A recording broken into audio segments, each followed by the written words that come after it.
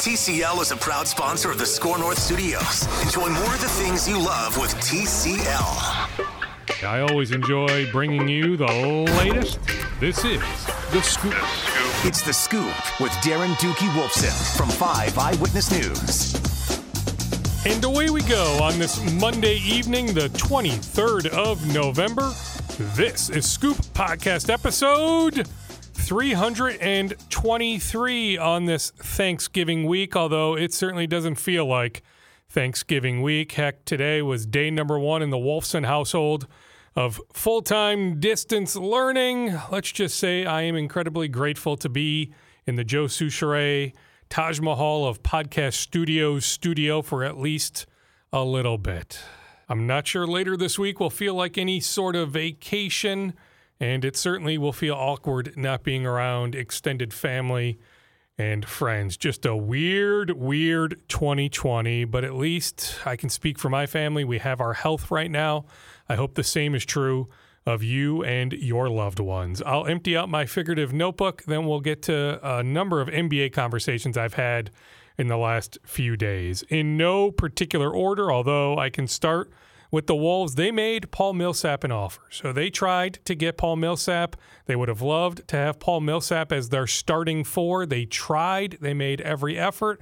Half the league inquired on Millsap. Tough to beat out Denver. He's got the relationship there in Denver. Denver is on the cusp of maybe getting to the conference finals and or winning the conference finals. They got to the conference finals. Can they overcome that next hurdle? But they are on the cusp. They are a really good team. He is, 36 years old?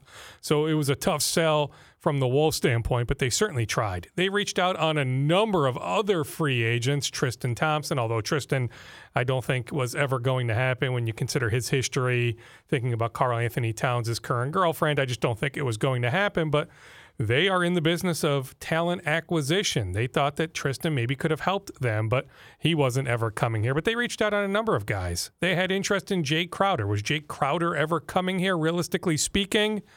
No. They have reached out on Rondae Hollis-Jefferson, but at this point with 14 contracts, it doesn't look like Hollis-Jefferson will end up here. The Wolves, as of Monday afternoon, had not made Hollis-Jefferson a contract offer. At this point, it looks like restricted free agent Jordan McLaughlin will eventually be back. He's got some league-wide interest, but I don't foresee an offer sheet coming anytime real soon. I can see him and the Wolves eventually working something out. You can never have too many point guards. Heck, we saw that last year with the Wolves. The Wolves really like Jordan McLaughlin. He was here a good portion of the summer, so the Wolves would like Jordan McLaughlin back. So if he is back, that would be the 15th contract. Then they're looking for a forward on a two-way, and you think about what the two-way contract will be this next year. It'll be a lot different. The two-way guys can spend a lot of time with the Wolves, so the Wolves are looking for some decent help at the two-way forward position. So they have Ashton Higgins, the former Kentucky guard, on one two-way contract. They want to add a forward with the other two-way contract. Saturday is the full guarantee day for Jared Vanderbilt at like 1.7 million. It's inevitable that the Wolves will exercise that particular option. I swapped messages with Jared Dudley and John Lohr, two guys that played with Ed Davis. John played with Ed in Memphis. Jared played with Ed in Brooklyn. Both guys on background and on the record, just they couldn't speak highly enough of Ed Davis. Whether he can contribute to the Wolves on the court remains to be seen. Helped Brooklyn a couple years ago. He's only 31, didn't help Utah on the court last year, but I just heard so many good things about him, how selfless he is, that in terms of just a vet acquisition, somebody that can help mentor Malik Beasley, Anthony Edwards, Ricky Rubio will help too. But that Ed Davis is an excellent locker room addition. The former Iowa State Cyclone, Lindell Wigginton, hopes to be back, but he was hopeful that he could land a two-way contract. But once they signed Higgins, they're not looking to add Wigginton on a two-way. So we'll wait and see if he's back on possibly an Exhibit 10. Ade Murkey is in on an Exhibit 10. We'll get to him later in the podcast. Yeah, many conversations to get to. He played high school basketball at St. Croix Lutheran, then in the Summit League at the University of Denver. 9 NFL teams were at the Minnesota-Purdue game on Friday, including the Vikings. It's slow on the Twins, even on the Jake Odorizzi front. I saw Buster Olney had a note a couple weeks ago about the Twins being among 4 teams with heavy interest in Odorizzi. Yeah, the Twins would like Odorizzi back. Yeah, all things considered, Odorizzi wants to be back. But I'm telling you, it has been slow with the Twins on the Odorizzi front. It has been slow on many fronts. Nelly Cruz is waiting. There's no reason for Nelson Cruz to sign anytime soon until we get full clarity on whether the DH will be in the National League in 2021. The Gopher men's basketball team opens on Wednesday. I'm really happy for Eric Curry. Let's hope they can get through these final COVID tests on Monday. We saw Duke lose its opener, Arizona lose its opener, Tennessee lose its opener, Florida lose its opener. Baylor's got some COVID issues. I mean, there are COVID issues galore across college basketball. So let's hope the Gophers can play Wisconsin-Green Bay on Wednesday at 6 o'clock. But super happy for Eric Curry. All those knee issues he's dealt with, he is cleared to go. Eric Curry should get some minutes on Wednesday night. You think about the starting lineup of Marcus Carr, Gabe Kauscher, Booth Gotch, Brandon Johnson, Liam Robbins. That team should be pretty good. The Big Ten is really deep, but I keep hearing a lot of good things about Liam Robbins, that he's got NBA talent. We know that Booth Gotch had interviews in the summer with the Warriors and the Magic, so he is at least on the radar of some NBA teams. Marcus Carr has transformed his body. I spent some time in the gym over the summer with Gabe Kauscher. He looks good. Hopefully the shooting numbers are back to how he shot his freshman year. So they have a chance. Brandon Johnson, grad transfer. Hey, rebound, defend, be a leader. So, yeah, they have a chance. Jamal Mashburn Jr. off the bench. Isaiah Enan off the bench. Trey Williams off the bench. The Gophers can be pretty good this year. But the Big Ten, I'm telling you, is so darn loaded. It is so deep that the Gophers could finish 7th or 8th in the Big Ten and still be a legitimate NCAA tournament team. There's really nothing else that is super pressing that I need to say right now, so let me get to my conversations. Otherwise, this podcast will go like 2.5 hours. So if I have anything that is super urgent, I'll put it on Twitter, DWolfson KSTP, shameless plug for my Twitter, DWolfson KSTP. But otherwise, let's get to some conversations I've had in the last few days. Let me start with Ryan McDonough, former Suns general manager, worked in the Boston Celtics front office for a number of years. I picked his brain on the Wolves happenings the last few days. Ryan, always appreciate your time. Before we get to some individuals, how about just a 30,000-foot view, big picture look at what the Wolves did the last 4 days? The Wolves, like many teams, were incredibly busy. They were one of the more active teams in the league, Darren. I think that was somewhat born out of necessity. Anytime you finish last in your conference and have one of the worst records in the league and pick number one like the Timberwolves did, you obviously want to upgrade your roster, especially in what's looking, again, like a loaded Western Conference. So they tried to upgrade their team starting on draft night with Anthony Edwards, the trade for Leandro Balmaro, a guy who I like, plays for FC Barcelona. Looks like he's going to stay overseas and continue to play, Darren. Watching the film on him, he's a bigger playmaking wing. Obviously, your viewers and listeners in Minnesota know Edwards very well at this point, the shooting guard out of Georgia who was number one pick, and his strengths and weaknesses. But yeah, so after the draft, they continue to stay aggressive. I think to some extent, Darren, the decision to re-sign Malik Beasley and Juancho Hernan-Gomez was made when they traded for those guys. Usually you don't give up an asset, especially a first-round pick, to trade for guys with only a few months left in their contract if you're planning on letting those guys go. But to the credit of Gershon Rosas and the guys in the front office of Minnesota, they did not play the restricted free agent game. They did not wait to see if those guys got an offer sheet and whether they wanted a match. It seems like they're committed to Malik Beasley and Juancho Hernan-Gomez. They gave them long-term contracts. And now, obviously, from the team perspective, you hope those guys live up to the deals they just signed. On the Beasley deal, it's framed as a 4-year deal for $60 million, but that fourth year is a team option. So to me, I look at it as 3 years, approximately $43 million. I think they had some fear that the Knicks were going to extend an offer sheet. Ryan, I'm not convinced of that. The Bucks apparently kicked the tires also on Beasley, but how do you look at that Beasley contract? If just looking at it as a 3-year deal for $42 million, to me, I think his agent did a pretty darn good job. His agent did a very good job, especially with the legal concerns. Now, obviously, nobody knows more about his legal situation than Gershon Rosas and Ryan Saunders and the coaches in front office and ownership in Minnesota. So they're comfortable enough, to give him a 3-year deal at a minimum. That's, like you said, is $42 million in that range, and could be a 4-year, $60 million deal. So that team option last year, that's kind of why you might overpay a little bit, Darren, to the extent that if the kid hits it and turns into a pretty good player, then that's an easy decision for the team. You opt in, and that's a good value 4 years from now. If not, you cut your losses. It's a 3-year deal. To the extent that you maintain his trade value, that's also something that's appealing to other teams.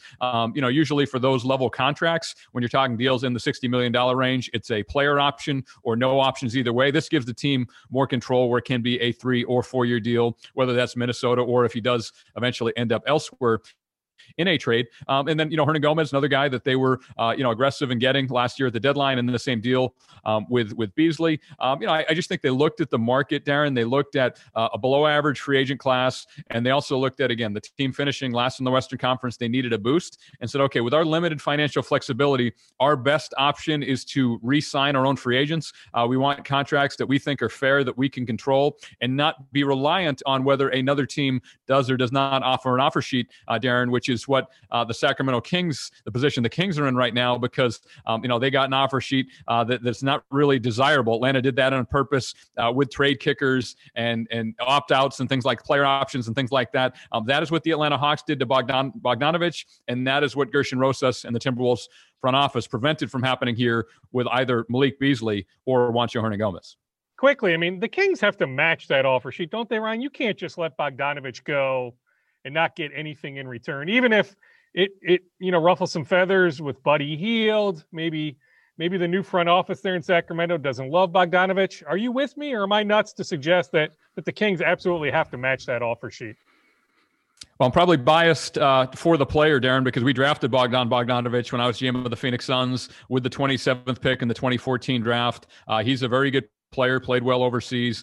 We had interest in bringing him to Phoenix after 2 years. And then the issue was his team lost a heartbreaking game in 2016, the EuroLeague Championship, Darren. So his coach, Zeljko Obradović, one of the European legends, convinced him to stay in Europe, and that didn't quite fit our timeline, especially with our young star shooting guard, Devin Booker, already in place on the roster. So we put him in a trade. It wasn't a great deal for us. It was a very good deal for Sacramento. So I like the player. He's played well there. I personally, I would match if I were the Sacramento Kings. However, they had the much discussed sign and trade that was talked about and then fell apart with Milwaukee, Darren, that started last week. As a 15-plus year executive and somebody who now broadcasts, I was wondering, well, if the league is serious about tampering and free agency doesn't start till Friday, then how late Monday night did two teams agree to a sign and trade with a free agent? Obviously, I wasn't the only one with those concerns and objections. The league looked into it as well. So Bogdanovich, he's not going to be a Milwaukee Buck. He either ends up in Atlanta or Sacramento. And again, if I were an executive with the Kings, I would match. But Darren, it's not my team. It's not my money. And as always, it's always easier to say what somebody else should do than actually making that decision yourself. What's the free agent process like? Like, how crazy does it get? Like, you clearly win some, lose some. Like, I was told the Wolves made Paul Millsap an offer. I think half the league had interest in Millsap. I'm sure he had numerous offers to pick from. He ends up back in Denver, I think, from the Wolves standpoint. That was going to be hard to beat out, just the appeal of going back to Denver. So that's a free agent they missed out on. But just how crazy is the free agent process when everything is happening so fast?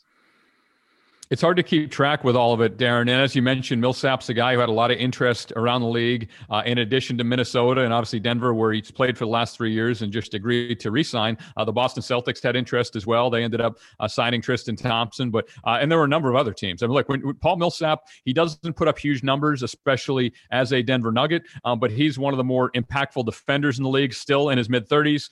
When you talk to the front office staff and coaches in Denver, they say, look, when he's on the court defensively, we're a much better, much different team than when he's off the court. So especially after Denver lost two other guys in the front court in Jeremy Grant and Mason Plumlee, both of whom signed with the Detroit Pistons, which surprised me to some extent.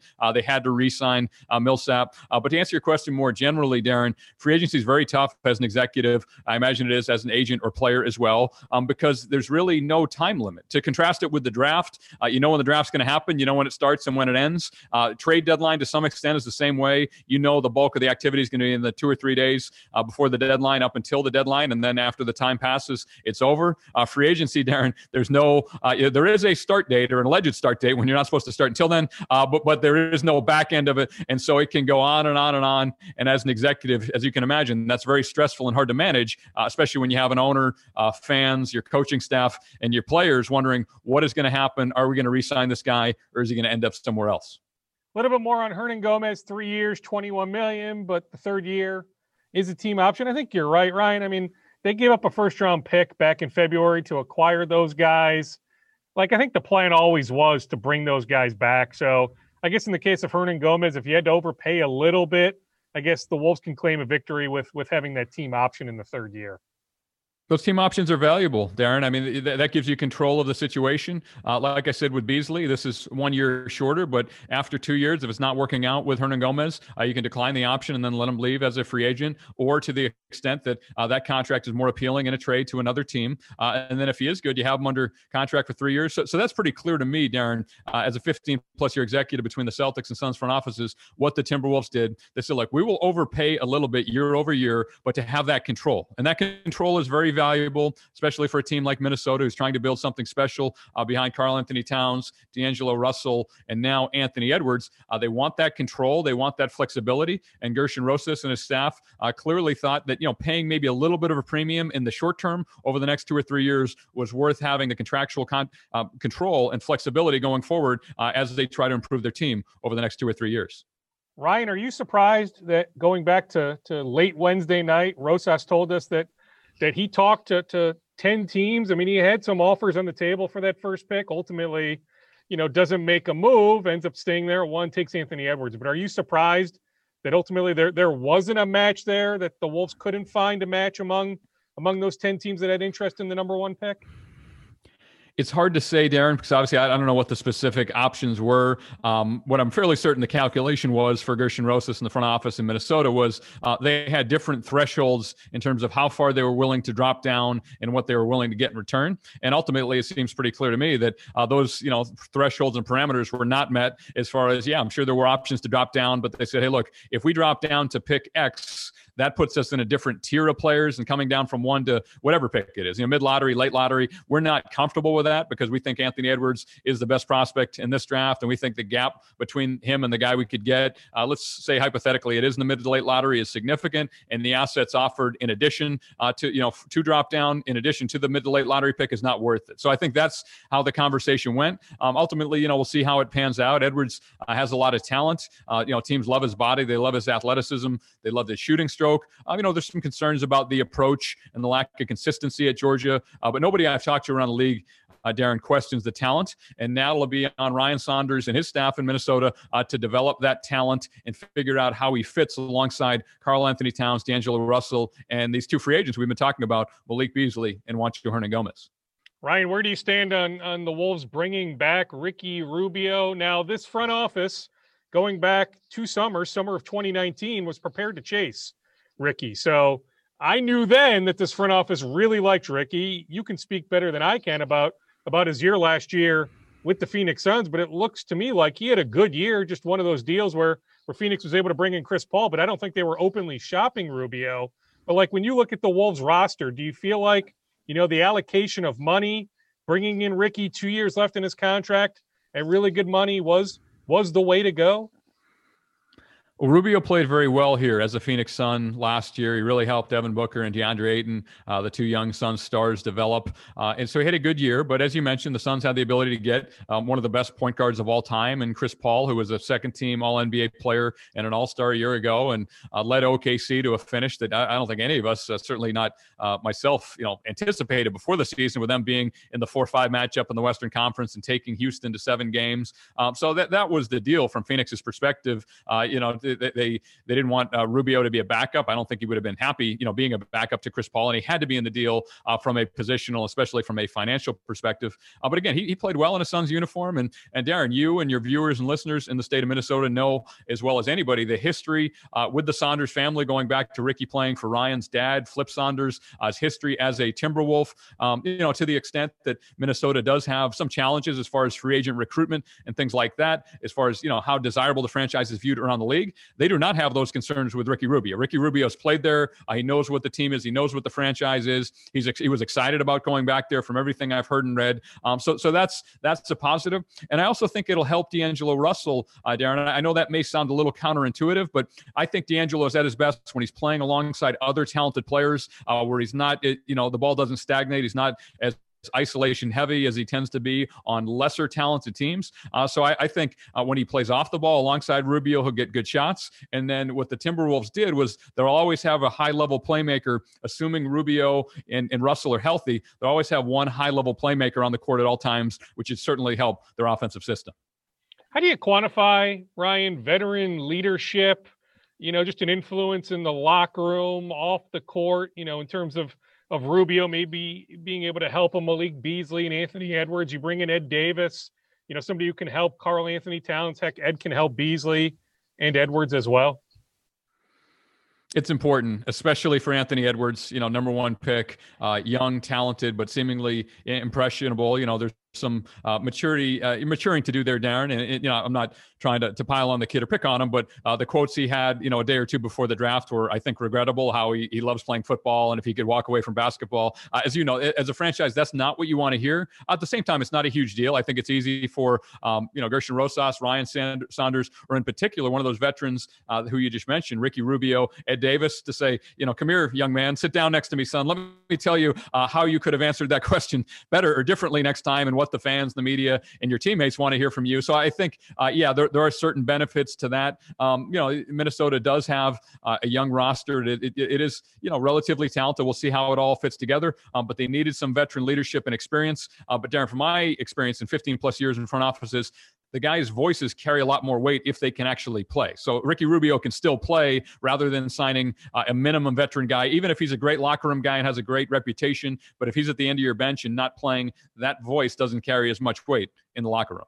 What about Ed Davis? Can he still play? He wasn't used very much in Utah last year. It is an expiring contract. I mean, that could be at the trade deadline, maybe an appealing trade piece, thinking about Rosas. I mean, this front office is always looking to make moves. So it's not like, the roster we see in late December is going to be the roster we see, say, in mid-March. So, I mean, Ed Davis could be an appealing trade chip, but any sense that Ed Davis can help them a little bit on the court? I don't know. And that's not a cop-out, Darren. It's because I've watched Ed Davis play, obviously, throughout his entire career. But over the last 2 years, I thought he looked terrific in a Brooklyn Nets uniform. I thought he played a very good role in Brooklyn. They went out and signed DeAndre Jordan, last offseason. That made Davis expendable. So he signed with the Utah Jazz, talented franchise, a playoff team in the Western Conference. And for whatever reason, it wasn't a good fit. He didn't play nearly as well in Utah. In fact, he got surpassed by Tony Bradley, their young big, who they recently traded. I think Bradley's now in Detroit, if I can keep track of these 100 transactions that happened over the weekend. But he was beat out, by a young, unproven player in Utah behind Rudy Gobert. So to answer your question, Darren, I don't know. He's young enough. He's talented enough where he still should have some gas left in the tank. If you watched him 2 years ago in Brooklyn, say absolutely, it's a great move for the Timberwolves. If you watched him last year in Utah, you said, I don't know. But as you mentioned, it's a 1 year contract.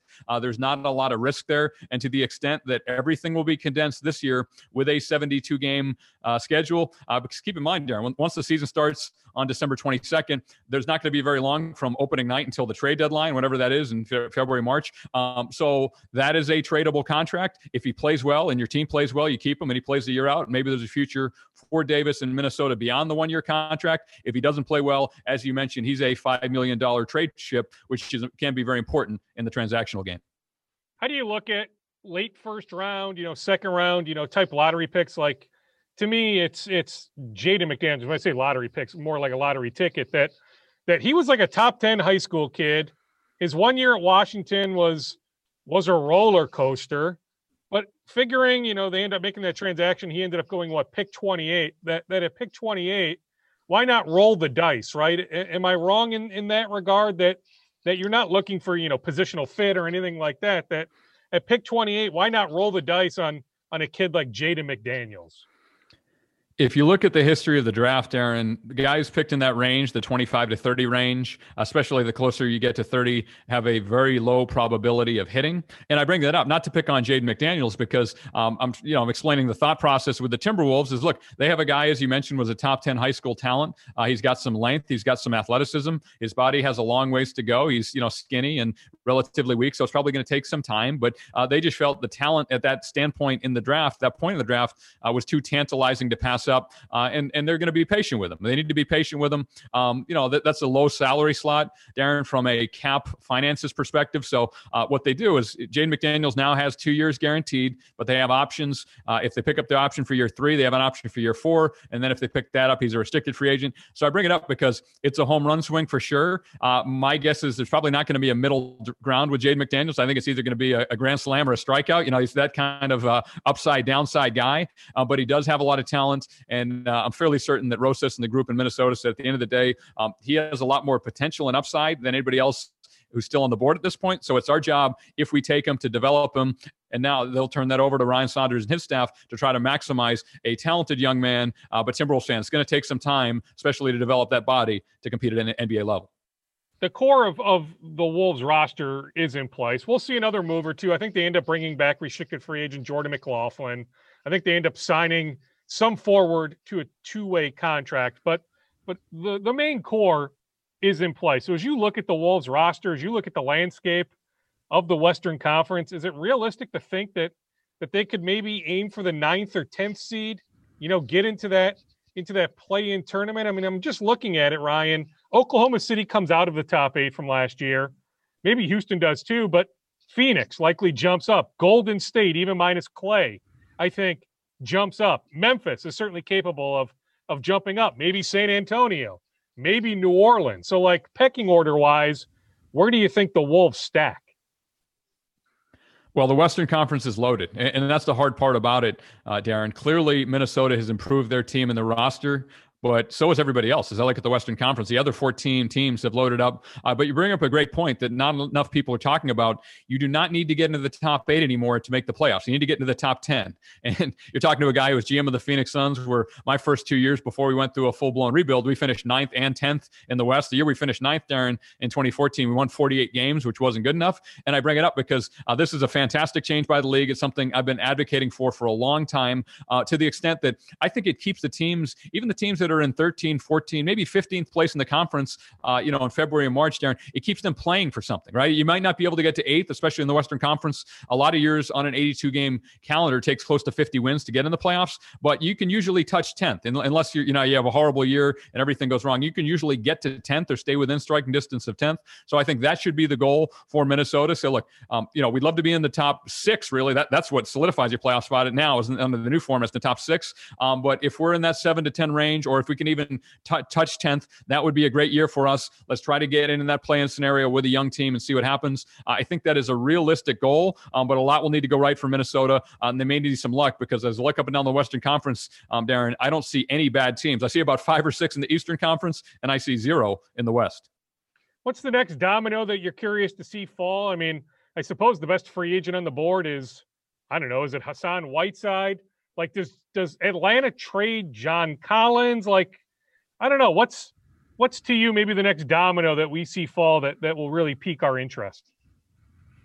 Yeah, the top 2 free agents on my board, on just about everybody's boards, are actually still available. Anthony Davis, we'll re-sign with the Lakers. That's a contract length thing. My prediction would be a 2+1 there, Darren, where if he signs a 3-year deal with an opt-out after 2, he gets into the 10-year of service range and then can get 35% max deal 2 years from now and get more money then and retain his flexibility. And then also in New Orleans, Brandon Ingram, I think he'll re-sign there on a 5-year max deal or something close to that. So those are the obvious ones. The thing I'm watching, honestly, that overshadows all of it, you mentioned Hassan Whiteside and all that. With all due respect to Hassan, that's small potatoes, Darren. I'm watching the Milwaukee Bucks, and I'm watching Giannis and saying, why hasn't he signed the extension yet? We saw the deal fall through with Bogdanovich. We discussed that briefly. So they got Drew Holiday. They gave up a boatload of draft picks and pick swaps in addition to Eric Bledsoe and George Hill to get Holiday. Keep in mind, Holiday has the ability to opt out after next year and become an unrestricted free agent in 2021. So if I'm Milwaukee, I'm sitting there watching Giannis saying, does he need a pen, or what's the delay? He is now today, Darren, as we record the show, eligible to sign. He can sign that 5-year Supermax extension anytime up until December 21, which is the day before opening night. So it'll be a long, anxious month, I think, in Milwaukee and in the state of Wisconsin, watching Giannis, seeing whether he signs the extension, which is obviously what all Bucks fans want, or if he decides to pass on it and play this year out and hit unrestricted free agency next summer. Did the Lakers, Clippers, and Blazers all get better, maybe even significantly better? Like, I love the Robert Covington move. Heck, I like getting Harry Giles for the minimum if you're Portland.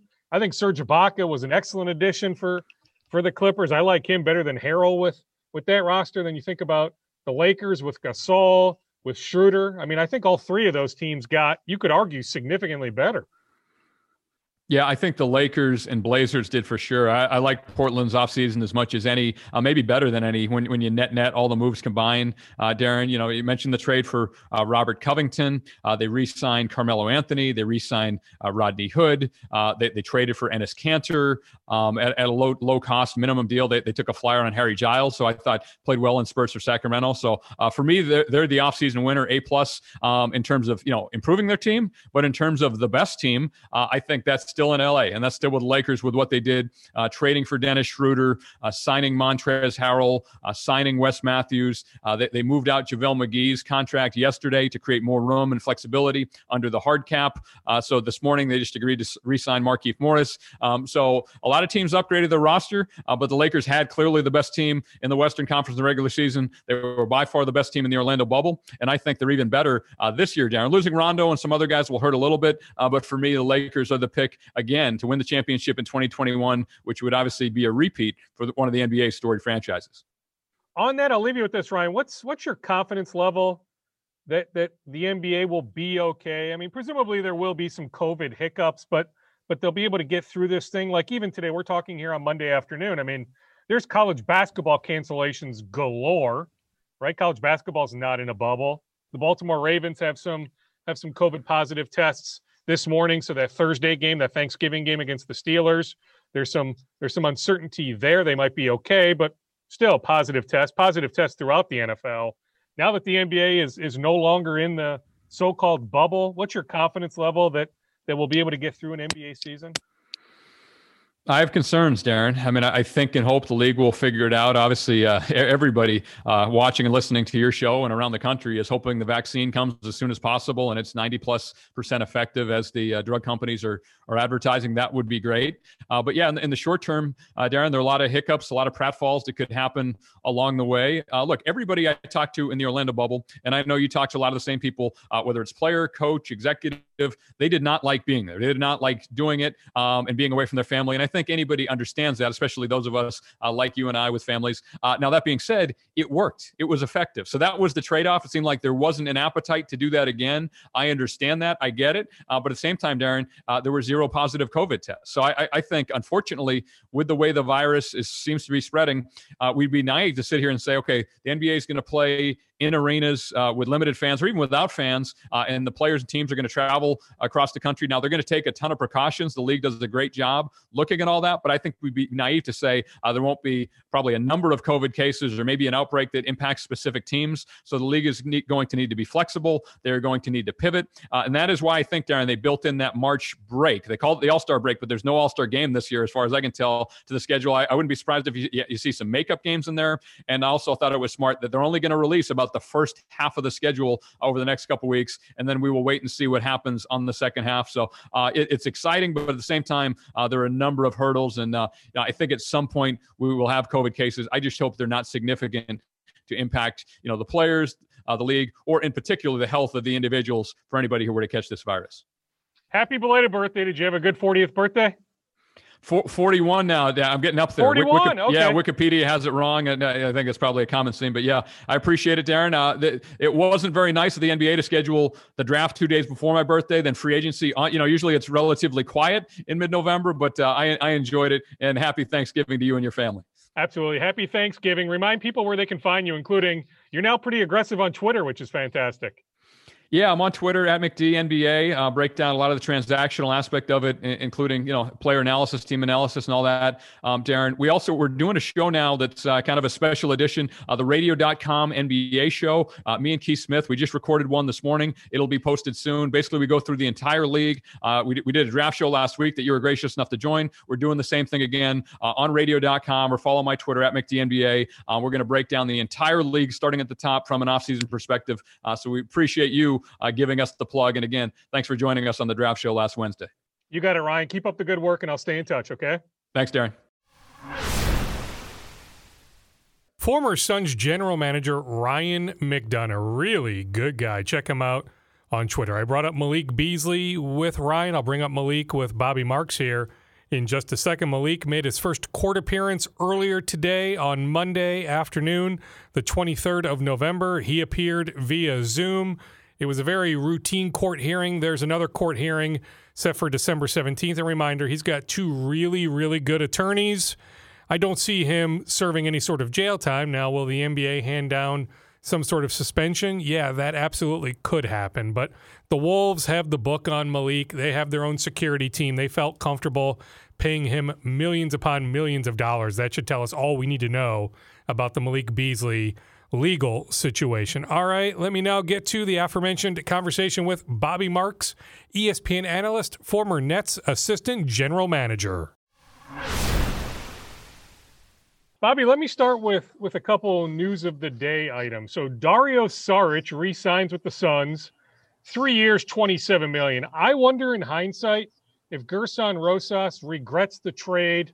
I guess it would be, 2 summers ago, gives up 11 in Saric to get to 6, takes Jarrett Culver. Culver doesn't have a good rookie year. There might still be something salvageable there, but there's a lot, that still needs to take place with Culver for a lot of us to say, okay, bright future. Saric, when looking at this current Wolves roster, he would slot in pretty nicely. I just think Rosas thought that re-signing Saric would take more than $9 million a year. But do you think in hindsight there's some regret there? Yeah, I mean, I think a little bit. We all couldn't have predicted a pandemic, right? And then the market to shrink. And you're right. I think where we looked at Saric a year ago was that he was probably like a $14 to $16 million player based off what he had done in Philly, restricted free agency, who's going to have cap space. The number was supposed to be more than 109. And then when the market shrinks, like it has, this offseason, that $15 million number now all of a sudden becomes 9. And I think if you had a do-over, probably, because you would have had probably Sarge and who knows what they would have picked at 11. Even, Cam Johnson has turned out to be a nice player, in Phoenix here. And we're still, the jury is a little bit out on Culver. And you're right. I think it fits a need, right? Like the Hernan Gomez signing was like, whew, if he wasn't, and I didn't see a team coming in with an offer sheet. If he wasn't back, then we're really looking at the bare bones as far as at the 4 position alongside Cat. I think if they had stayed at 11, they really liked the kid that ended up in New Orleans from Virginia Tech, Alexander Walker. Yeah. They liked the kid that ended up in Detroit, Doumbouya. Tyler Hero would not have been their pick. I have that on excellent authority. They didn't mind him. They had him in for a workout. They had like a low first round grade on him, but it would not have been Tyler Hero. The other note from today. So Malik Beasley made his first court appearance today, Bobby. Yep. It was via Zoom. It was very routine. His next court appearance will be December 17th.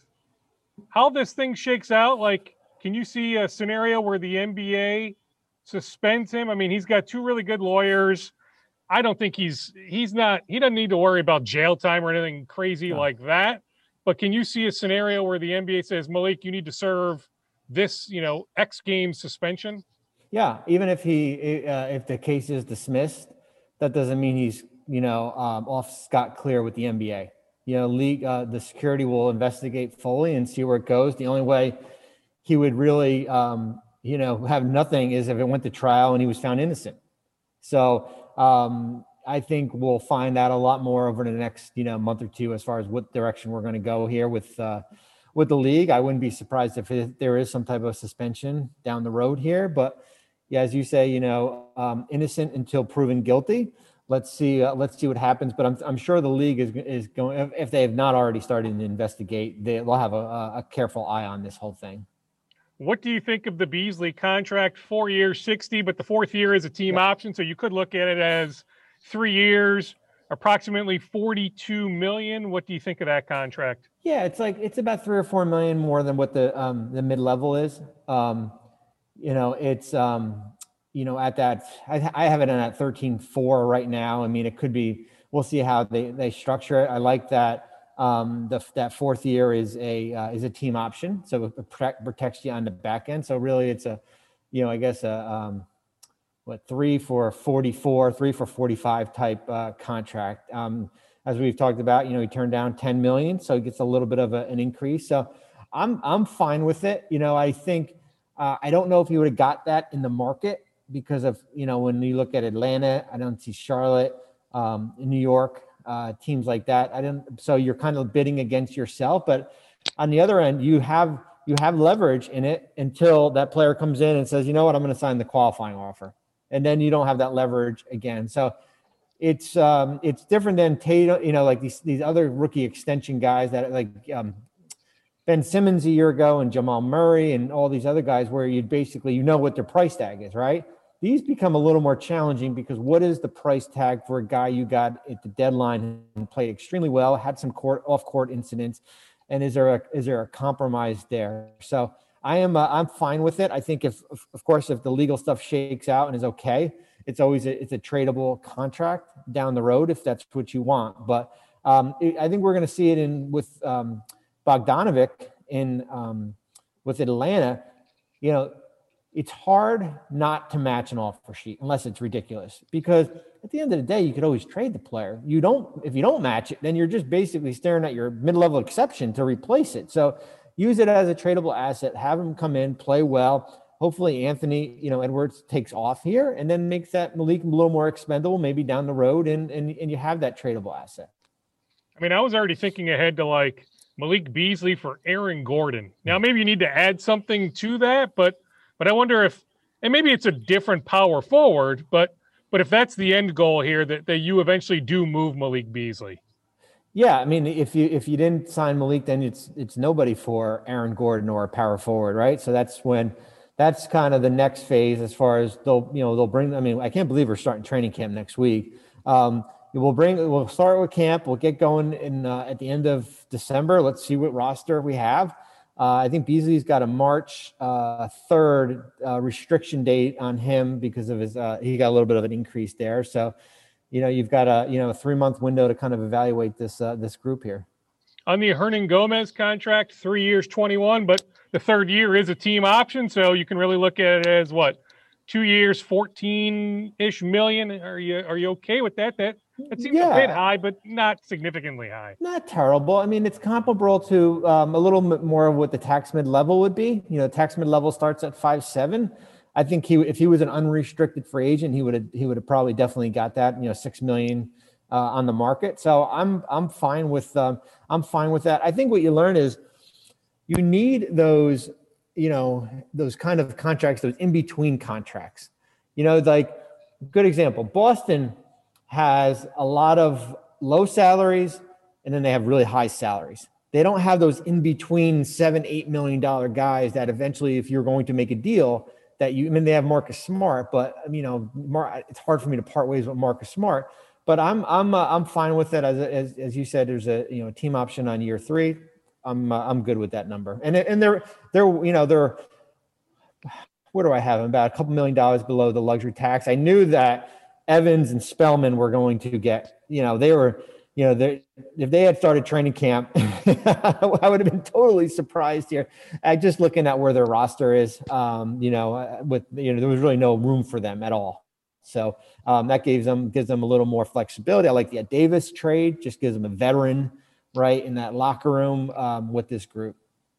And Ed Davis is an expiring contract. So again, looking ahead to the trade deadline, he can help for a few months. Think about, Malik Beasley needing guidance, Anthony Edwards needing guidance. Ed Davis can help in that regard. I don't know how much he's got left on the court. Utah didn't use him that much last year, but 2 years ago in Brooklyn, he was used a good amount. Like, I think he can probably help these guys a little bit on the court, but that's another one of those middle contracts. Like Jake Layman is a middle contract, and Ed Davis as an expiring contract could be an appealing trade piece, come a few months from now.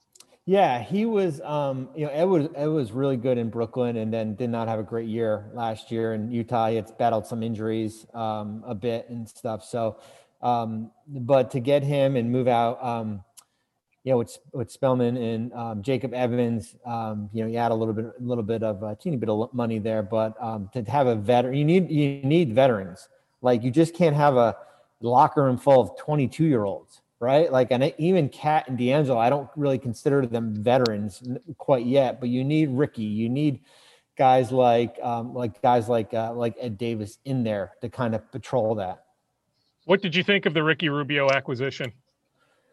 I was shocked a little bit, just because of, I guess I should never be shocked. I mean, I was a little bit surprised as far as, especially with the Johnson number going out. I thought that was kind of your trade chip, and then you take Ricky back, you got an extra year here, but I think he's still got some gas left in the tank. I certainly did. I think he did in Phoenix last year here. I don't get caught up that he's got another year left at $17 million, and the Wolves kind of punted away for financial flexibility next offseason.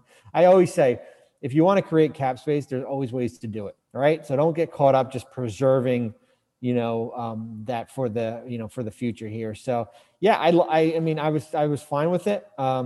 Gives you a solid, you can play him with D'Angelo. Maybe you can have, certainly come off the bench, gives you, certainly a solid backup. What's your big picture view of the Wolves? I mean, you're right. They're a little bit below the luxury tax line. They probably bring back restricted free agent Jordan McLaughlin.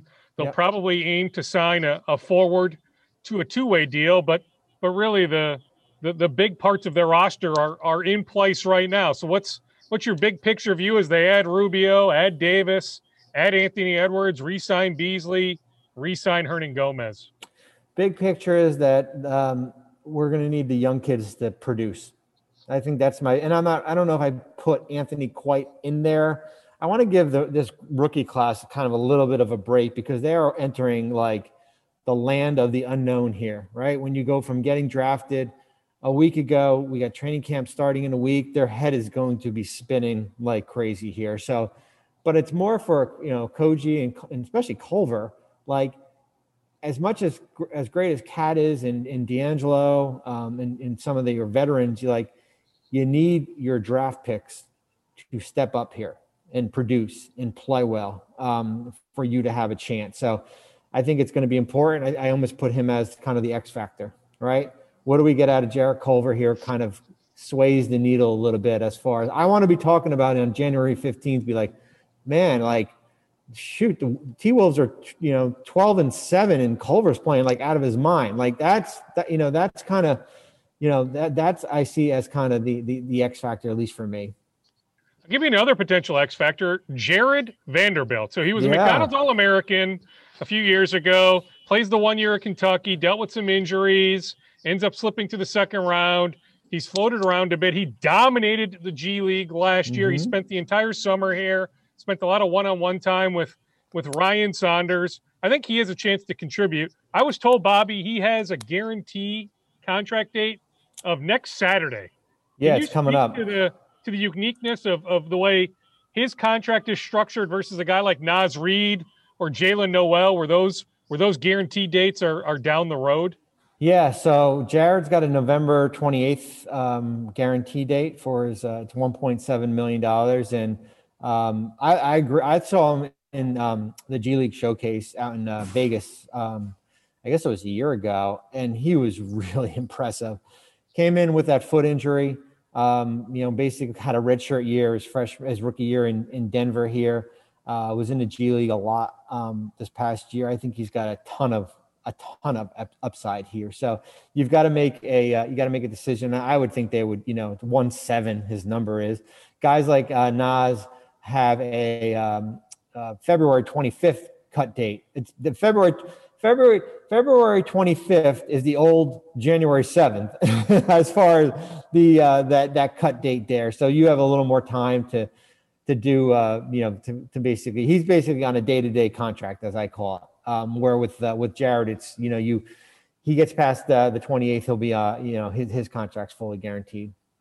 What about the Anthony Edwards contract? Is it pretty cut and dry for the number 1 overall pick? There's not much negotiating here. This isn't, like it's, how the rookie scale works. It's, 4-year contract. First 2 years are guaranteed.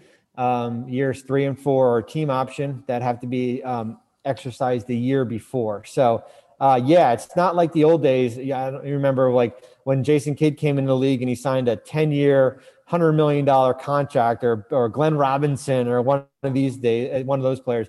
It's all scaled. Whatever you're picked at is kind of where your number is going to be. You can negotiate maybe some advance money, but yeah, he's set with his number. Can they get a little creative though at pick 28 with Jaden McDaniels? Well, I mean, it is what it is. I mean, I think for what you can do with the pick though, and Cleveland did this with Kevin Porter, was that you don't have to give the whole 120% of the salary.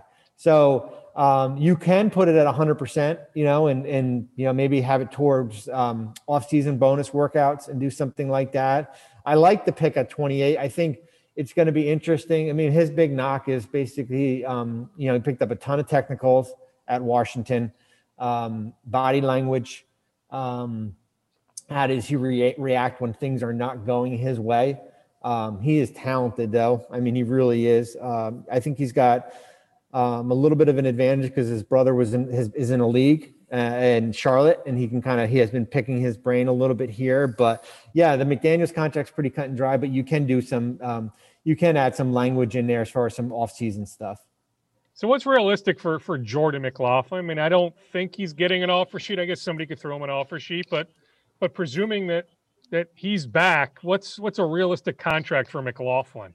Well, they still have the full mid-level. I'm not saying he's going to get the full mid-level. What you like to do is you can add, what they did with Nas, where instead of a 2-year deal, maybe if you do a 3-year deal, you guarantee or partially guarantee this year, and then you have some trigger dates in year 2 and 3. If you don't want to use part of that, then you're basically looking at the minimum for him. And I guess what would be the minimum for a player with his minimal? He's right around 1.5, right around the 1.5 number. So that would come on, and then you can add. I think it goes 1.5, 1.7, 1.9. Those are your 3 years if you did a 3-year deal. Do you see a realistic path for the Wolves to compete for the 9 or the 10 seed, the play-in tournament? I mean, the West is as good as ever. I mean, OKC comes out of the top 8, I think. Maybe Houston does, but yeah. Phoenix jumps up. Golden State, even minus Clay, I think, jumps up. Memphis could jump up. San Antonio could jump up. New Orleans could jump up. I guess what's realistic for the Wolves? Yeah, I mean, I think you're right. I mean, I think we can take Oklahoma City, and we'll see what happens with Houston, with Harden and Westbrook here. But that range of, I guess, 7 to 14, I mean, it's going to be a knockout, drag them out fight for. I think you have, when you look up top with the Lakers, Clippers, Denver. I've went on SportsCenter and I said I thought Portland on paper is the second best team right now based on what they were able to do. I really liked what they did.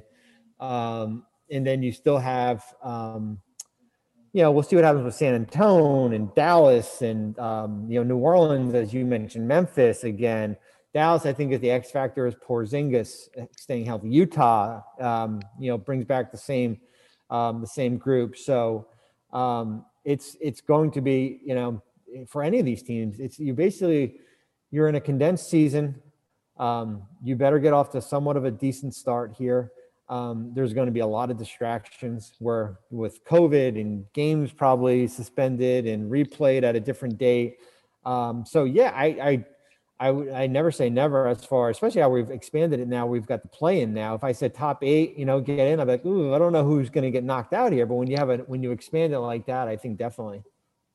Presuming Anthony Davis resigns with the Lakers, Brandon Ingram gets the monster extension in New Orleans. What's the next big domino to fall? Like, what storyline are you paying attention to? Like, for me, this might not be huge, but I'm curious to see where John Collins ends up. Does Atlanta keep him?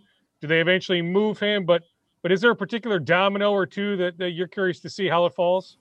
Well, of course, Giannis, right? I mean, the Giannis Supermax is still out there, and it will be out there until December 21st, when that's the deadline for that. So we'll see. We'll see what happens with him.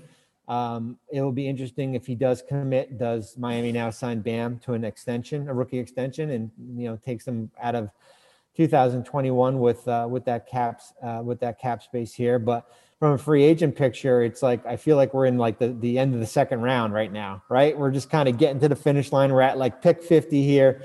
Not much left. I think guys like Hassan Whiteside is probably one of the better free agents out there. You mentioned Ingram, likely back to, definitely back to New Orleans here.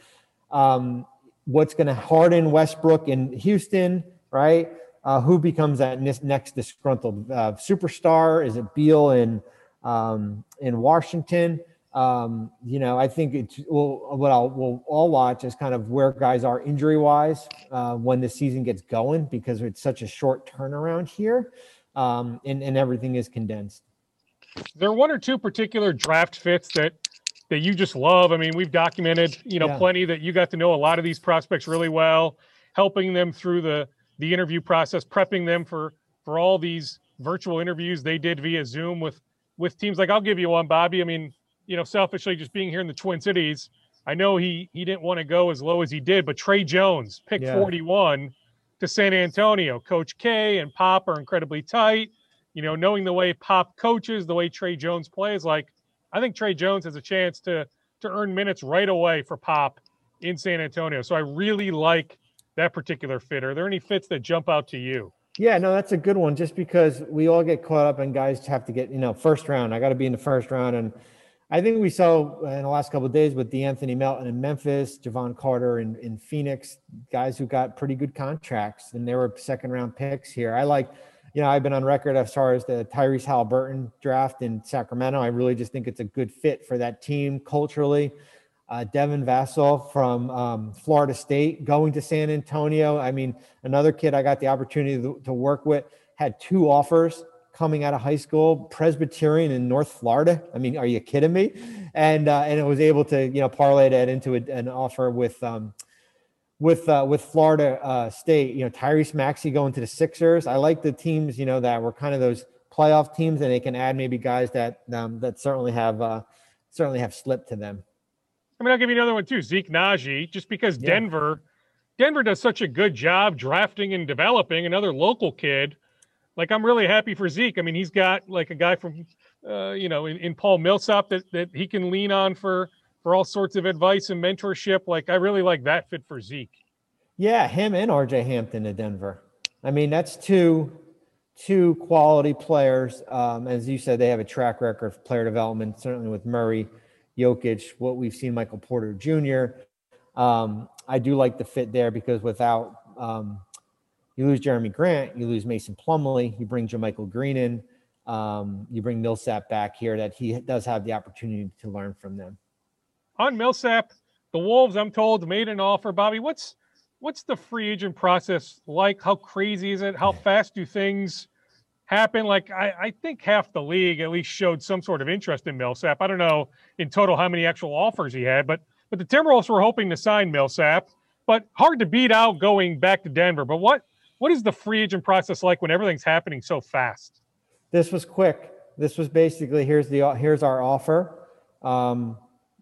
Basically, we'll give you 25 minutes to figure it out, and then we're going to move on. I mean, you saw a lot of guys come off the board on the last couple of days. 90% of rosters are filled right now. This was not a market for agents to take that offer and shop it around, because what happens is when you come back hours later or the next day, teams have moved on from you. So this was a quick turnaround here.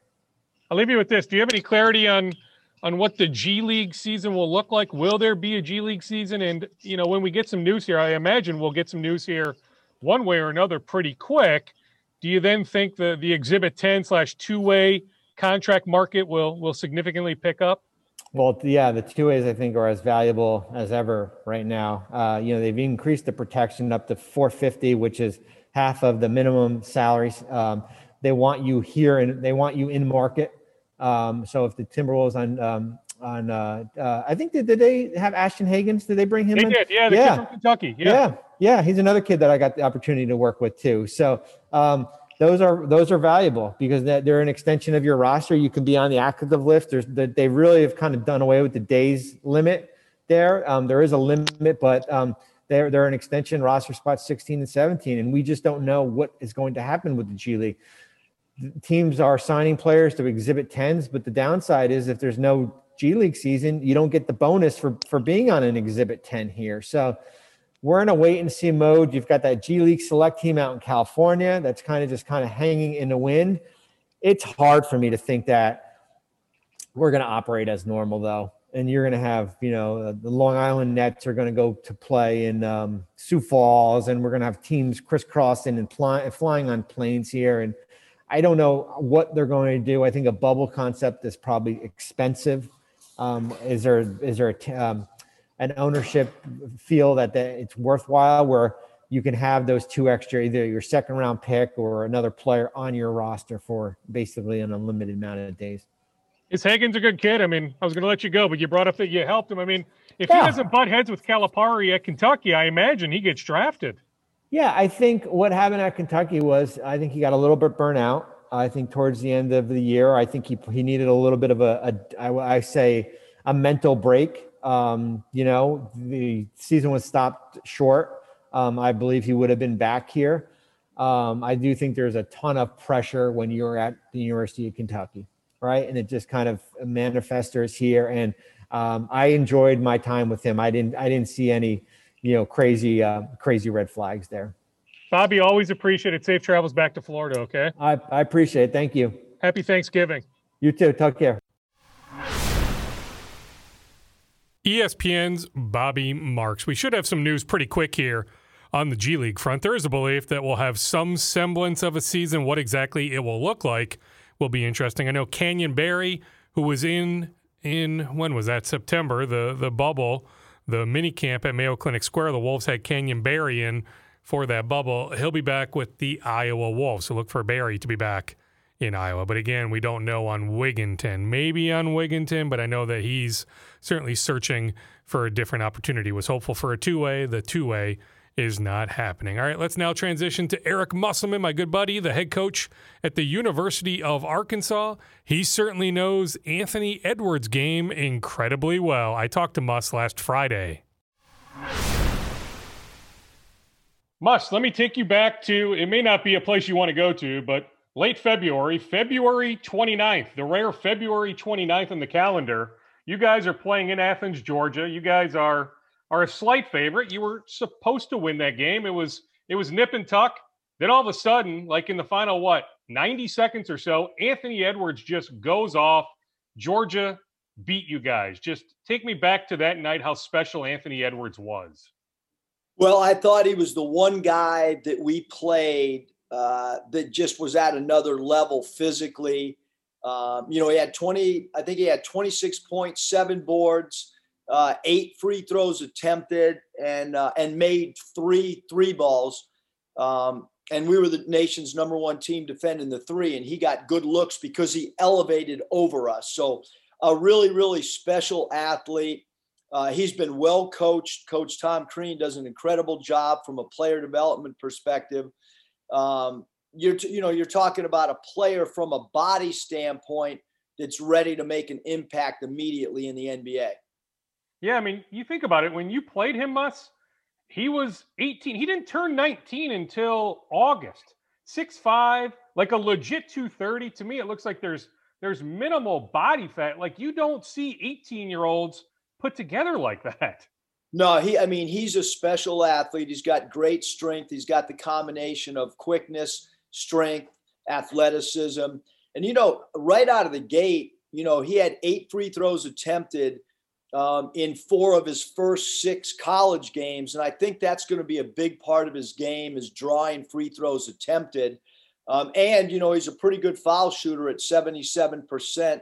But I think that free throws attempted in transition, a little bit more open game at the NBA level a 48-minute game as opposed to a compacted 40-minute college game, I think you'll see his productivity, even as a rookie, he'll be able to have impact on games. You know what? Expound on that. I mean, you know the NBA game incredibly well. I mean, the NBA game, is it safe to say, is better suited for Anthony's style of play than the SEC? Well, I think the SEC as a conference most resembles NBA play. I think that's why you saw the conference have so many players. We had more players out of our conference drafted in the NBA draft than any conference because the athleticism, the length. There's a lot of really well-coached teams in our conference. But I do think there are players that game really, really translate to the next level. And I think Edwards is one of those guys for sure. We had played at Nevada a few years before.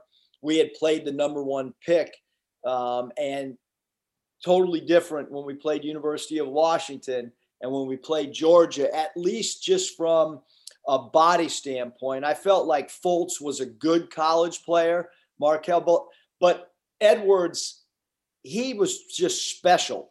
Again, Markelle Fultz, number 1 pick a few years ago, good player, solid player, but Edwards, special player. And there is a difference. So he made 3 threes against you. The shooting form to me, looks legit. Like, I don't have concerns with the way he gets his shot off, but you look at the overall shooting numbers, they're not real encouraging. But, is there something to be said about shot selection that a lot of teams were just, clomping on him, that at the NBA level, he'll have more open looks? He'll get more open looks for sure. And I think, at the collegiate level, teams are trying to load up on him.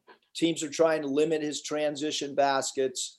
But again, I thought what I was really impressed with was how he elevated over us.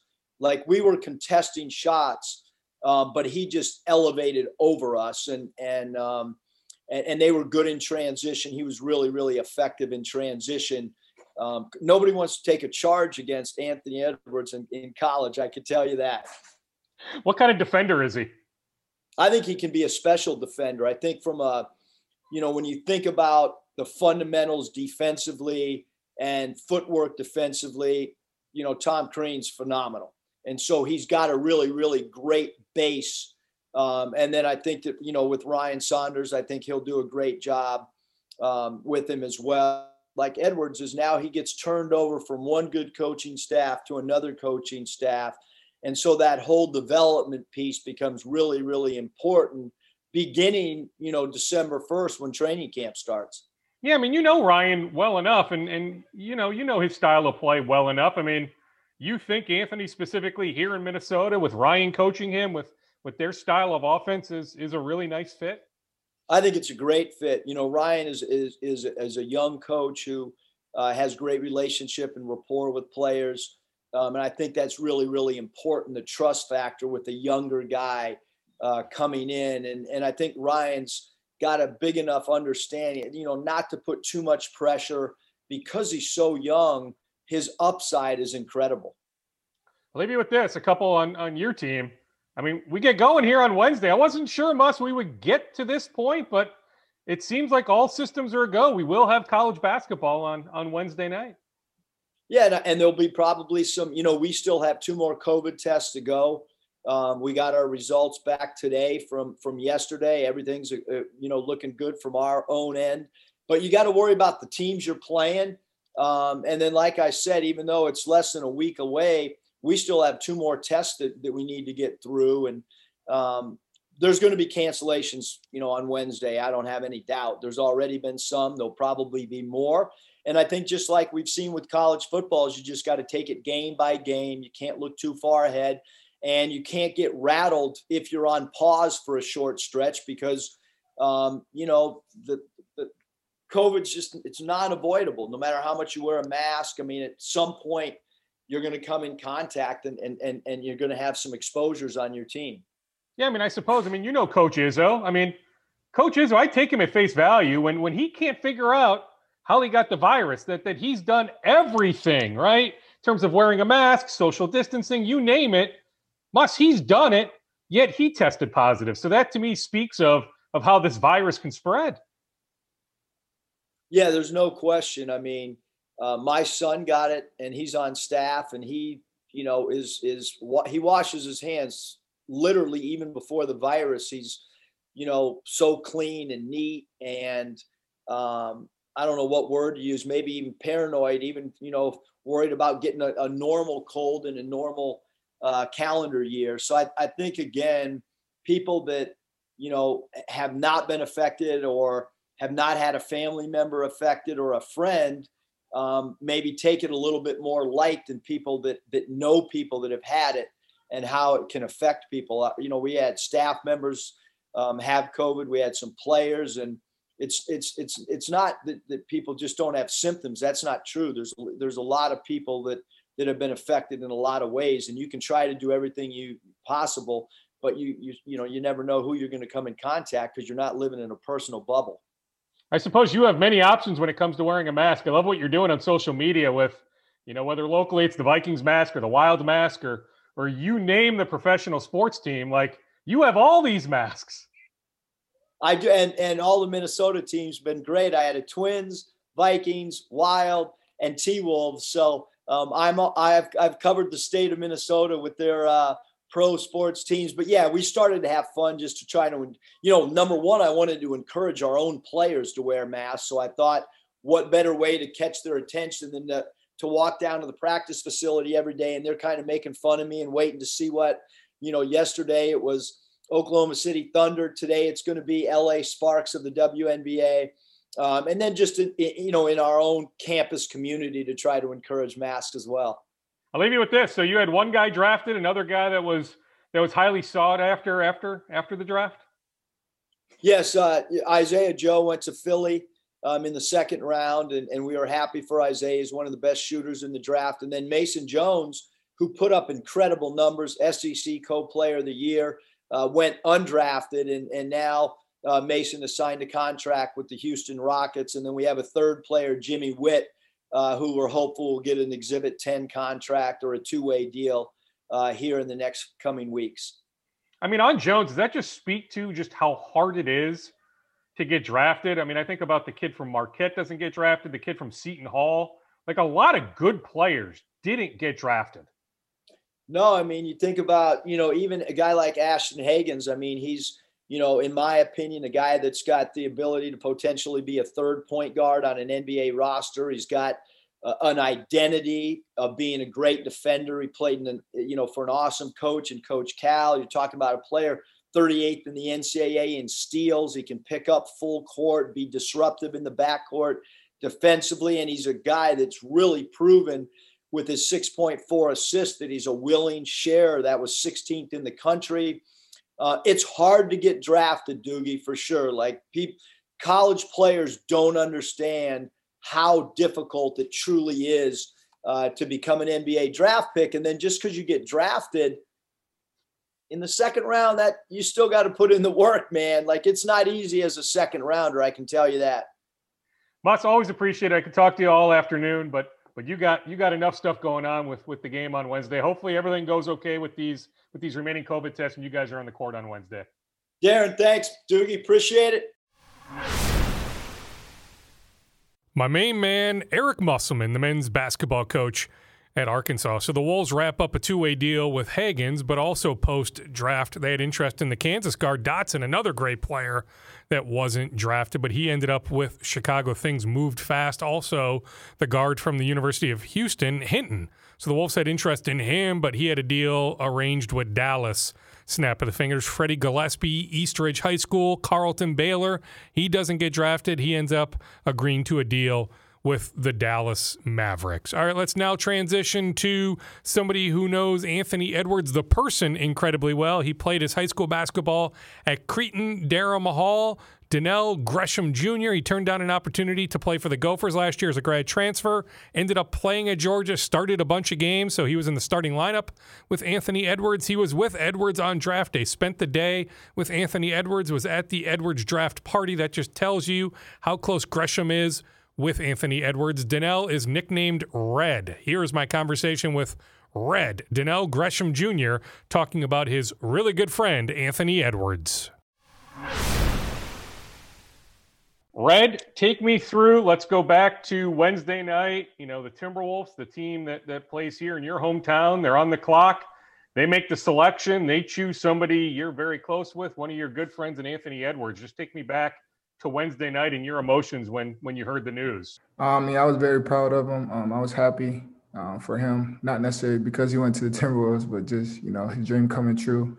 And I actually got to spend the day and the days leading up to the draft with him, and was at the house with him as well. So just seeing him and his family being very happy, it was a good sight and good to see. So you were down, Red? You were down where, in the Atlanta area, and you were able to bond with him those days leading up to Wednesday and spend Wednesday night with him? Yes. And currently still down here as well. Actually, I came down to Athens, where University of Georgia is, to see some of my old teammates and, spend a day with them. So I'll be doing that today and then going back to Atlanta.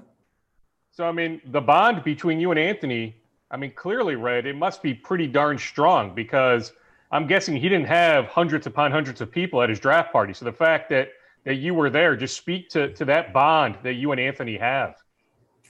Yes, we have a good relationship, and plan to have our relationship continue to grow, especially now that he'll be in Minnesota. Just crazy how things kind of happen.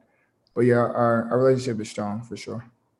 Is Anthony, Red, a better person or a better basketball player? I mean, I feel like that's a hard question. He's a great person and a great basketball player. So, those kind of go hand in hand. But he's definitely a great person off the court, and a fun guy to be around. And how about on the court? Just take us through what sort of player are the Timberwolves getting? A player that works hard all the time. He can do pretty much anything he wants on the court. His shooting continues to improve. Can you hear me? I still have you, yeah. His shooting continues to improve. His athleticism is off the charts, as everybody can see. And he's a very good playmaker, a very good passer. So he can do anything he wants, and he will continue to get better during his time. On the passing part, I mean, he's not a selfish player, right? Like he wanted to involve you and your other Bulldog teammates, right? Yeah, definitely. He likes seeing his teammates, be successful. So that was a good thing to have for a person of his caliber. He was excited when other guys would make plays and do things well on the court. He was the first one cheering and jumping up and, happy for us as his teammates. What kind of defensive player is Anthony? He's a good defensive player. Obviously, he's still developing on the defensive side, but he has all the tools and he's smart. So at the next level, he'll be able to pick up anything they ask him to do. How do you think he'll adjust to being here in Minnesota? He's never been here. Like, how important will it be for you and others, his support system, to be in place to be able to help him make the transition here? I think it'll be important for, the people around him to support him and kind of keep him on the right path. And I try to just tell him Minnesota's cold, but it's a good place overall. And from my experience, I never had, too many bad experiences in Minnesota. So I tell him he'll grow on Minnesota as his time progresses. Well, on that, Red, I mean, what are your plans over the next year or two? Like, I'm saying that you may be here, but I don't know. Like, you may not be here in Minnesota, right? Yeah, I mean, my plan is, if whatever kind of he needs, if he asks me to help him, definitely willing to help him. I currently live in Minnesota, so that's where I'll be for the time being. And I got my real estate license in Minnesota, so if he needs me to help in that area or anything else, I'll be able to assist him. Will you still chase basketball? Like, if there's a pro basketball opportunity overseas, are you open-minded to that? I'm open-minded, but not as much as I was before, before COVID and things like that. So just trying to take everything to perspective and figure out the best decisions moving forward with the pandemic in place. I'm talking to Coach Musselman, somebody I've known for years and a little bit. Do you remember that game in late February? It was in Athens. You guys playing Arkansas. It was a tight game. Yeah. And I read the recap a little bit ago, and Anthony just went off at the very end. You guys end up winning by 10. Anthony's line score was off the charts that day. Do you remember that game in particular? Yeah, I remember, parts of that game. I remember us as a team coming out strong against them. They came back. Anthony made some great plays at the beginning and at the end of the game, obviously throughout the game as well. But the ending plays kind of stuck out to me in particular. So, yes, I remember that game for sure. I mean, does he have that killer instinct? Does he embrace those opportunities, those clutch situations where he wants the ball in his hands? Yes, definitely. I think the key example of that was when we went down to Maui and played, I believe their name is Chaminade. And he it was a tie game and he wanted the last shot and he made sure he took the last shot and, he made it. So he definitely has a killer instinct. He always wants those last second shots and, put the team on his back, as people would say. The shooting form looks good, Red, but the numbers were off. But was it because defenses were crowding him oftentimes, that the spacing wasn't there with you guys last year, that maybe there's something to be said about he'll have more space in the NBA game. He'll be able to have more opportunities to get to the basket, get to the free throw line, and he'll certainly get more open looks? Yes, I think that, NBA is definitely a lot more space. I think his game is more for the NBA. So college sometimes was a little compacted and, every college focused on him and kind of make sure to try to contain him. So I think, yes, as he continues to grow, you'll see his skills will show even more in the NBA setting. I'll leave you with this. What else should we know as we tell the story here, as we start to get to know, unfortunately, probably for a while, virtually, not necessarily in person, but as we start to get to know Anthony, what else would be important for us to know? I mean, I would say just know that, he's a great kid. He's a person that, perseveres and keeps working all the time. And he loves to smile, play video games and things like that. So just know he's a good kid and, fun guy to be around. Red, thank you so much. Safe travels back here whenever you venture back here to Minnesota. Thank you. And enjoy the day there in Athens. Thank you. Appreciate it. St. Paul native, played at Cretin-Derham Hall High School. Donnell Gresham Jr. was a teammate of Anthony Edwards last year at Georgia. Let's now transition to Jason Filippi. He works for Babcock Hoops, former international scout for the Detroit Pistons and Portland Trailblazers. A forgotten move from the last few days was Leandro Bolmaro being acquired by the Wolves on draft night. He'll stay over in Barcelona for a year, but he could come maybe as soon as the 2021-2022 season.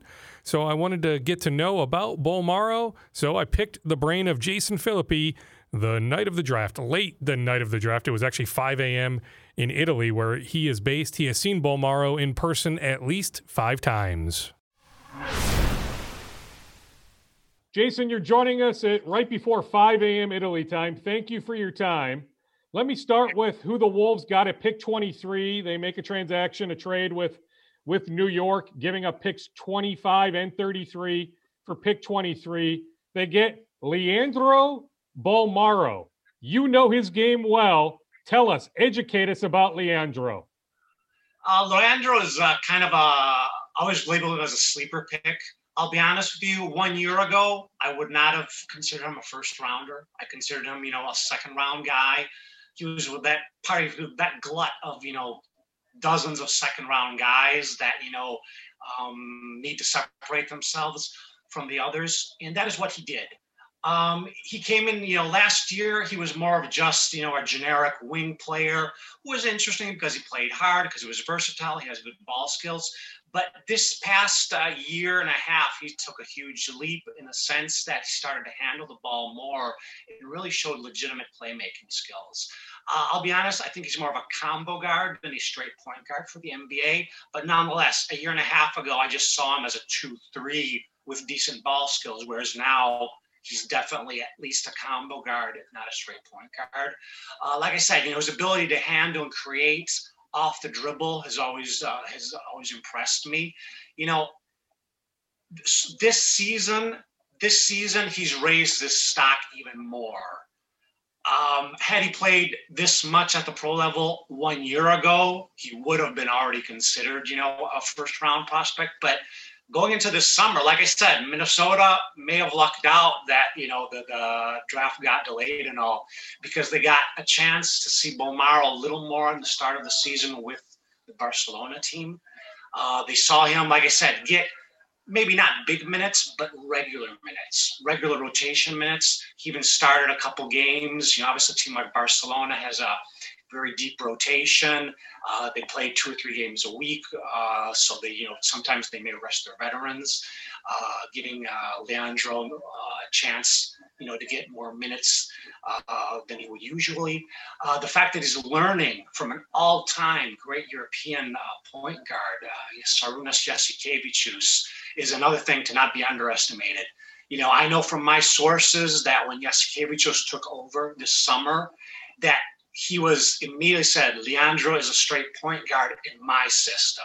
Whether he was right or wrong, that's the position that he wanted to play him at, and that is the only position that he's been playing him at thus far this season.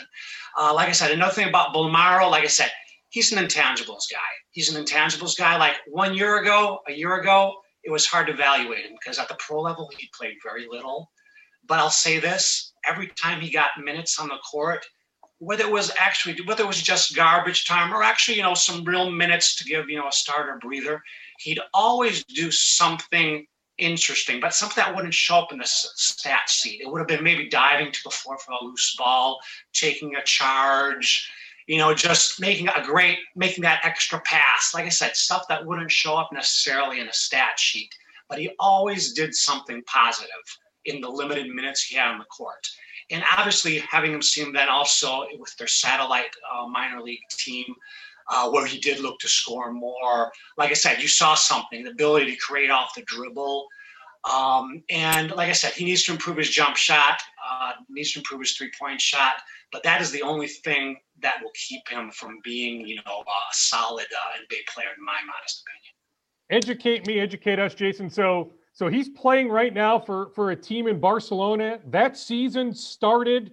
How long ago did it start? Was it a few weeks ago, a few months ago? And I mean, is the idea that will he play there the rest of this year? I mean, will he wait to come over here? Like I said, anything could happen. My understanding from based on my sources is that he is going to finish off the season in Europe. So he's a default stash guy. I'm sure that, the Minnesota, the Timberwolves knew that going into this. He extended his contract this summer, July, August. And like I said, he does have buyouts in place, but I believe the buyout is more expensive if he wanted to exercise it, at the beginning of this season or even mid-season. That's why I'm pretty sure that he's going to stay and finish the season in Europe, because it would not be convenient for him either. He's getting good playing time. He's getting, a chance to learn from a great point guard who also had NBA experience. And like I said, his buyout will drop. It's in the million and a half range now, but it'll become almost half of that. It'll become whatever the standard NBA buyout maximum is, which is usually in the 850 range, but it'll be considerably less next season. So yes, I would be surprised if he did not finish the season in Europe.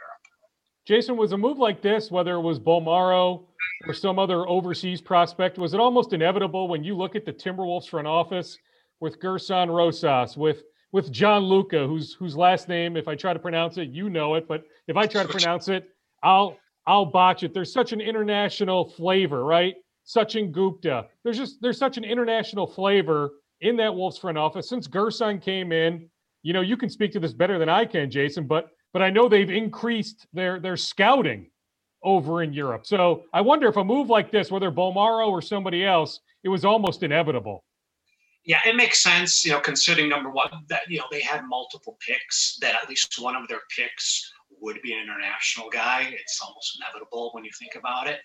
And then, like I said, I'm not surprised, there's, when certain teams pick, I don't want to badmouth any teams, but you do have that feeling that some teams are a little more, I won't say better prepared. That would be offensive because everybody works hard, but just some teams are more open to, thinking long term and drafting European guys with the, the option of, stashing them in Europe for at least 1 year. So yeah, I definitely think that, the Timberwolves kind of have that type of culture.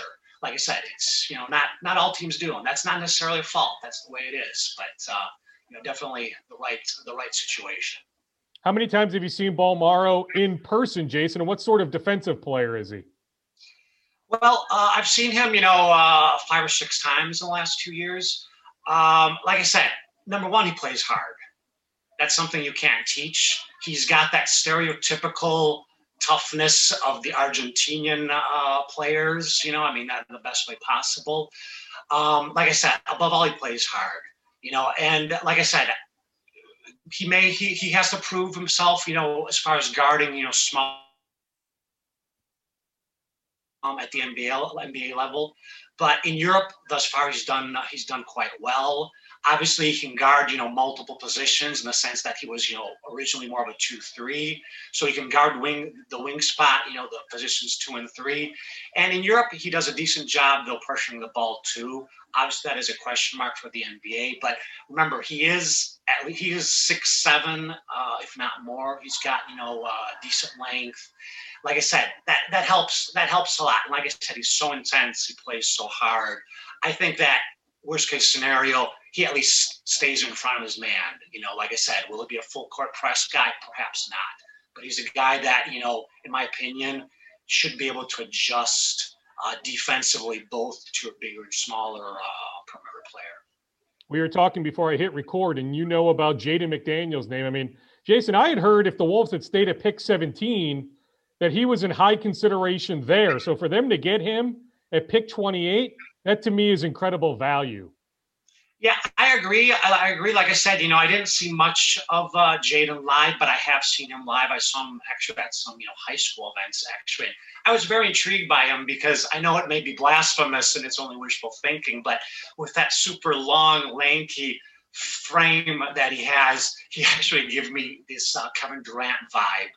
Like I said, mostly because of the body type, but he is he is like I said, a finesse player. He's a a very skilled player. Obviously, he's not the incredible shooter that KD is, but like I said, he has some characteristics that go beyond the physical resemblance, in my opinion. Just the fact that he's a guy that faces up and puts the ball on deck and can pull up for jump shots and everything. So, like I said, it's at the end of the first round. It's a great pick, in my opinion.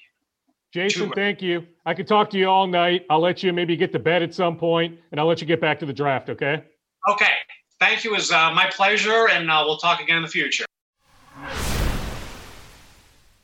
I appreciate Jason joining me as the draft was still going on. Late last Wednesday for him, it was nearly 5 a.m. in Italy. Jason used to be a scout for the Pistons and Blazers, currently works for Babcock Hoops. We'll wrap up Scoop Podcast episode 323 with my conversation from earlier today with Murkey. Played in high school at St. Croix Lutheran, was a really good player at the University of Denver, one of the best players in the Summit League last year. He has agreed to a deal with the Timberwolves. It's an Exhibit 10. What it means is he'll end up spending the season with the Iowa Wolves, but hey, they're happy to have him. He had a good interview with them going back a handful of weeks. He'll have a chance to impress the Wolves in Iowa. I caught up with earlier today. Just take me through your emotions that you are now a professional. You will be joining the Timberwolves organization. When I first found out, I was excited, just because I was like, my dreams are slowly becoming reality. But honestly, I feel like I had a lot more work to do, so I wasn't over enthusiastic about things. I feel like I kind of stayed pretty mellow about it. Went to the gym next day. Really didn't celebrate a whole lot. So yeah, I felt good, but you know what I mean. I felt good, but what wasn't all too high. Expound on that this is just the beginning of what you hope is a really long journey. Like when writing the final book on your career, like this is just maybe, a sentence or two, that there's so much more to take place. Yeah. You said it exactly right. I feel like honestly, these are the first couple pages of my book. I feel like my foot's finally in the door, which is what I asked for. You know, I prayed on this a lot over the past couple of weeks, past months, my whole life actually. I prayed on it a lot. So He answered my prayers, and He's given me the opportunity. So my foot's in the door. Like you said, these are just the first couple pages in my book, and hopefully I got a lot of chapters, and it's going to be a long read. How cool is it that it's the hometown Timberwolves? No, that's probably the most amazing part about it. Growing up, I've been slept on my whole life. So it kind of feels good to get recognized by, like, you know, the top dogs, Minnesota. And everyone dreams just being in an opportunity that I'm in. So it feels good to finally see that my worth is finally getting there, that the work that I put in my whole life is finally being able to put on that showcase. On that work that you've put in, like, what sort of, you know, like, quantifiable gains have you made the last handful of months? I mean, it's been a long pre-draft process. You spent a lot of time in the gym. You've spent a lot of time in the weight room.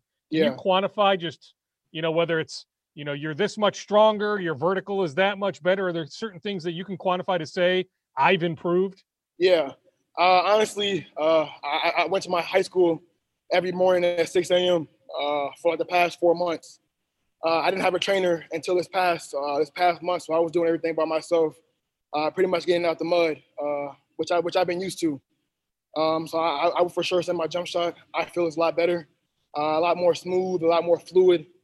So I'm really confident with that, and I also feel like I'm getting just stronger. My vertical is getting higher. I feel more athletic, which I think could be a scary thing for a lot of people.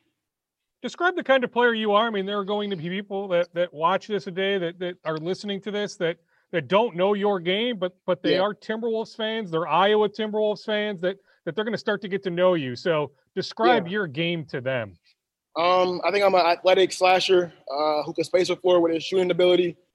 I didn't shoot a lot of volume at Denver. I think I shot maybe 3 per game, but the ones I did shoot, I made. So that, I think that itself shows I can shoot the ball. I think I can guard 1 through 3, you know, even 4, depending on who's on the court. So I think I'm a person that could do it all. Guard, defend, shoot, rebound, score, pretty much everything. All around game. What's the timeline here? So will you continue to train here for a few days, enjoy Thanksgiving maybe with the family, and then will things ramp up like the day after Thanksgiving? I'm supposed to be getting my COVID testing again this weekend on Saturday, I believe. Everything's pretty much going to stay the same. I'm not going anywhere. I'm going to be right here every morning at my high school, just continue to get that work in.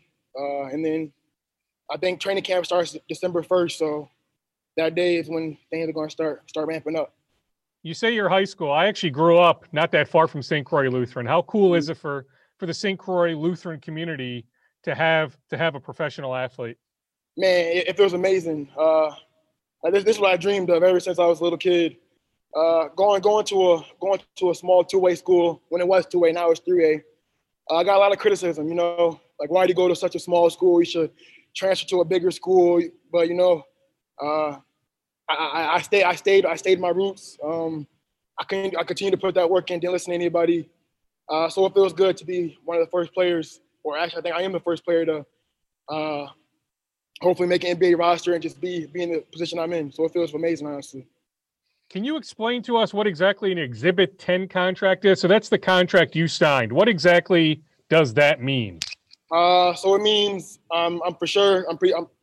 Don't quote me, but I'm pretty sure it means I'm for sure in the G League. So I'm going to training camp, and then basically trying to either earn a two-way roster spot, or if I play well enough, just earn an official spot itself. So yeah. So I mean, the plan will be. Although, do we have clarity? Like, what do you know about the G League? Has the G League announced that there for sure will be a season? I haven't heard too much about it, honestly. I'm pretty sure there will be one. I think it's in January, but I'm not too sure. But I think there's going to be one. But yeah, I'm not too sure. Have you had a chance to talk to the Iowa Wolves coach yet, Sam Newman-Beck? I mean, what do you know about the Iowa Wolves? I talked to him, I think, It's been 2 or 3 times. He's a really good guy, a great guy. He's excited about things. I'm not really too familiar with the Iowa Wolves, but I'm going to do my research on them probably tonight. I did a little bit on them the past couple of days, but haven't really dug that deep into things. My main focus is trying to make that roster spot. I'm not trying to settle. I'm trying to play with the top dogs because that's where I believe I should be at. Are you assured a spot in training camp? So how does that work? Like, will you be in training camp at Mayo Clinic Square? Yeah, I will be.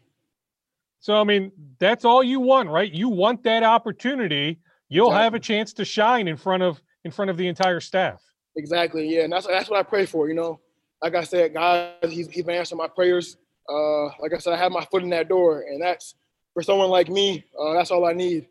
If you give me that little bit of room, that little edge, I'm going to make the most of it. So yeah, I'm excited just to get this opportunity. How cool was last week just for Minnesota basketball as a whole? We think about the great news with you. Freddie Gillespie signs with Dallas, Tyrell Terry, Trey Jones, Zeke Naji, Daniel Oturu get drafted. Yeah. Sakar Annam should have a chance somewhere here eventually. Just think about how cool this has been for Minnesota basketball. No, yeah, it's amazing. All the guys you listed, those are all amazing players, and I know they're going to do well. Minnesota basketball has been slept on for a long time, and I feel like we're finally showcasing. We're not even finally showcasing. The world is finally noticing Minnesota as a whole. Like Minnesota has some dogs, some great players that no one has seen. So that's an amazing group of guys right there, and I'm just happy to be in that conversation with those people. There are many stories of guys that don't get drafted that end up just fine. Fred VanVleet just signed a 4-year, $85 million contract. Duncan Robinson. I can go up and down the list. I mean, there are a number of examples with the Timberwolves right last year. Naz Reid doesn't get drafted, ends up playing pretty good minutes for the Wolves. I mean, are there examples that you can point to and say, okay, not a big deal that I didn't get drafted, that there is a path to the NBA? Yeah. That Fred VanVleet story right there itself, that's the one I look at the most. Being undrafted, he's a dog. He never stopped believing in himself, even if other people did. And that's kind of how I want things to be for me. I just want to be able to be living proof that you don't have to go high major. You don't have to be a 5-star. You don't have to have these top-notch trainers to get to where you want to be. It just takes hard work. And I think right now I'm starting to be a living testimony to that, being unranked, nationally unranked, barely being ranked in the state, not having top trainers my whole life. Honestly, I've got out the mud my whole life. So I want to be one of those testimonies to show, like a Damian Lillard, like a CJ McCollum, that you don't have to go to Duke. You don't have to go to, Kentucky to get your end goal. It just takes hard work. And, I mean, the hard work is apparent. I mean, you're sweating right now. What time were you in the gym this morning? So we're talking at 11:15 on Monday morning. Like, have you been grinding for multiple hours already? Yeah, I woke up at 5:20 this morning. I got here at 6. Got some ball handling in, some shooting, some conditioning, some weights. So I've been up early. And, I mean, are you done for the day, or do you take a little break and then grind in the afternoon? Yeah, so I'm about to go take an ice bath right now just to relax, and then I'll probably go back to the gym around 5 o'clock tonight, whatever time it may be, to get some more shots up, prepare for training camp. Who's helping you train right now? So you said for the longest time you didn't have a trainer. Who's now training you? Well, I started working with Hoops and Christ with Chauncey. So I was working with them for the maybe past 3-4 months, but everything shut back down again. So I'm going back dolo. Chauncey's great too, but yeah, it's a crazy time. But soon enough, you'll at least be in that Mayo Clinic Square bubble. Mm-hmm. You'll have plenty of people to lean on for advice once you get there. No, yeah, exactly. And I'm gonna soak it in. You got them stars, D'Angelo Russell, you got Karl Anthony Towns, you got Malik Beasley, who just signed a $60 million deal. You got, you got stars over there. So I'm gonna soak it all up. Try to learn as much as I possibly can from those older guys who have like solidified spots. So yeah. This was fun today. All the best. Enjoy it, but kick some serious tail. We'll be rooting for you. For sure. Thank you so much. Easy kid to root for. A Day Murkey, former St. Croix Lutheran high school star, University of Denver, Twin Cities native. All right, we are done. This was a lengthy podcast. Hopefully you have some time to digest it all. You can always use the fast forward button. Maybe you fast forward just to the Murkey conversation. Now you're hearing this. I just figured a lot of people are off later part of this week, even if you're not traveling for Thanksgiving. A lot of people are off Thursday, Friday into the weekend. So I figured I would just unleash all these interviews I've done the last few days. So appreciate you bearing with me on this lengthy podcast. We are done. Happy Thanksgiving, everyone. Stay safe. Stay sane. Scoop Podcast episode 323 is in the books.